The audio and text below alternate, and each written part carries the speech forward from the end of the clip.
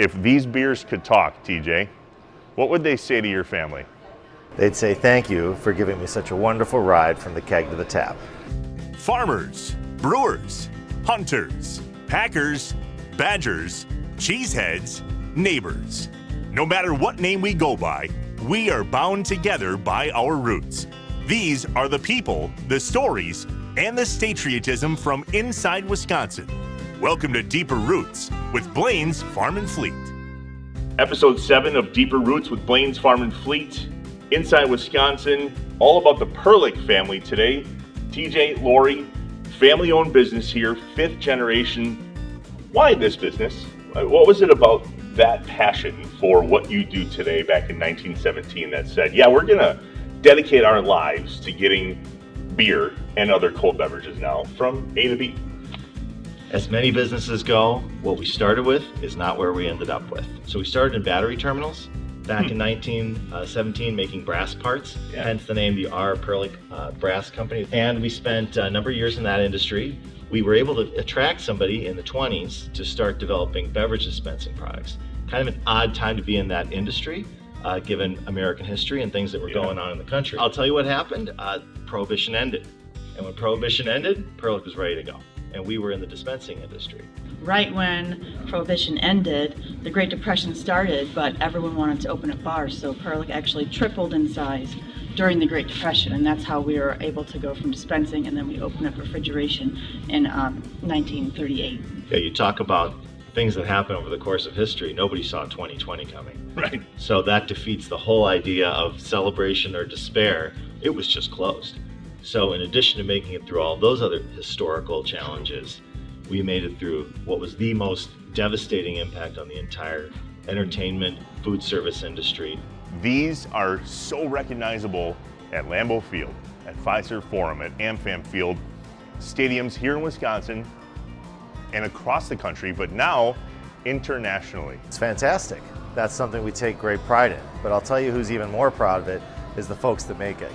They get to say, I'm a part of that. I'm a part of something special. They work at a company that has a long heritage in Wisconsin that has a big impact in this country and in others. It's pretty special. I think too, it's the most fun part to tell people about it. Like, you're using the product, you're using our product. Every game you go to, almost every bar and restaurant you go to, you're using the Perlich product. This is the beer tapper, but what's crazy is, as we pan down the bar, all of these are Perlich tap systems. And now, in today's day and age, you can get wine on tap. You can get mixers on tap. What?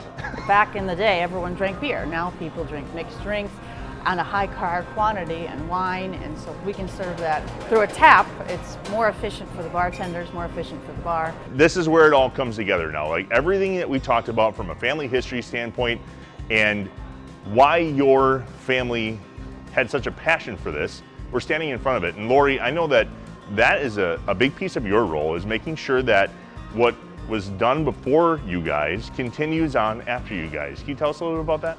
Yeah, telling the history of the product is really exciting, because how we go from beer to back bar to underbar to long draw beer is really exciting. And that's what's great about being a family company, is the history, the roots, the generations before that came, the legacy that's living. Over 100 years in business, a family business, right?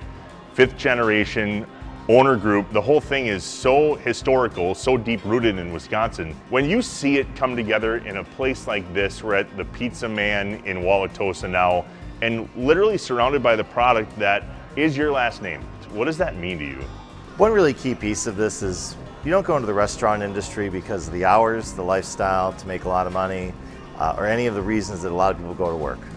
You go into the restaurant industry because you have a passion for it.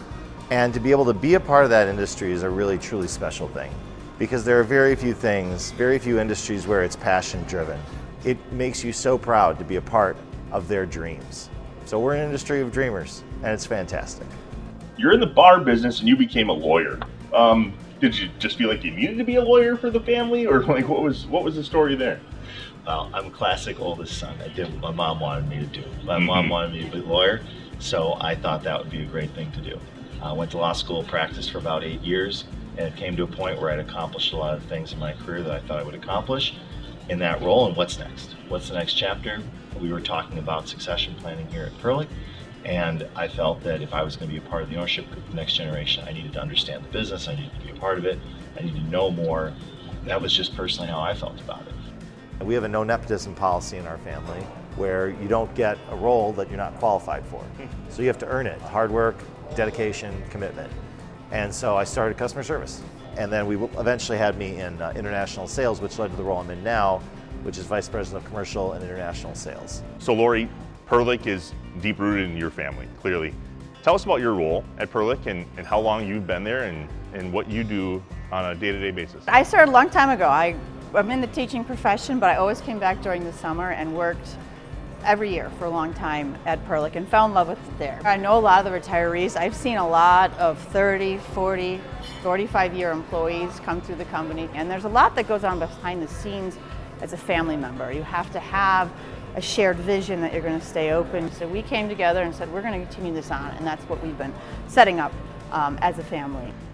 Walking around in the manufacturing plant with you and Lori, it is so clear that you know everything about A to Z in making the product, because as a consumer, I see that and I judge the pee on that tap by how it comes out of this.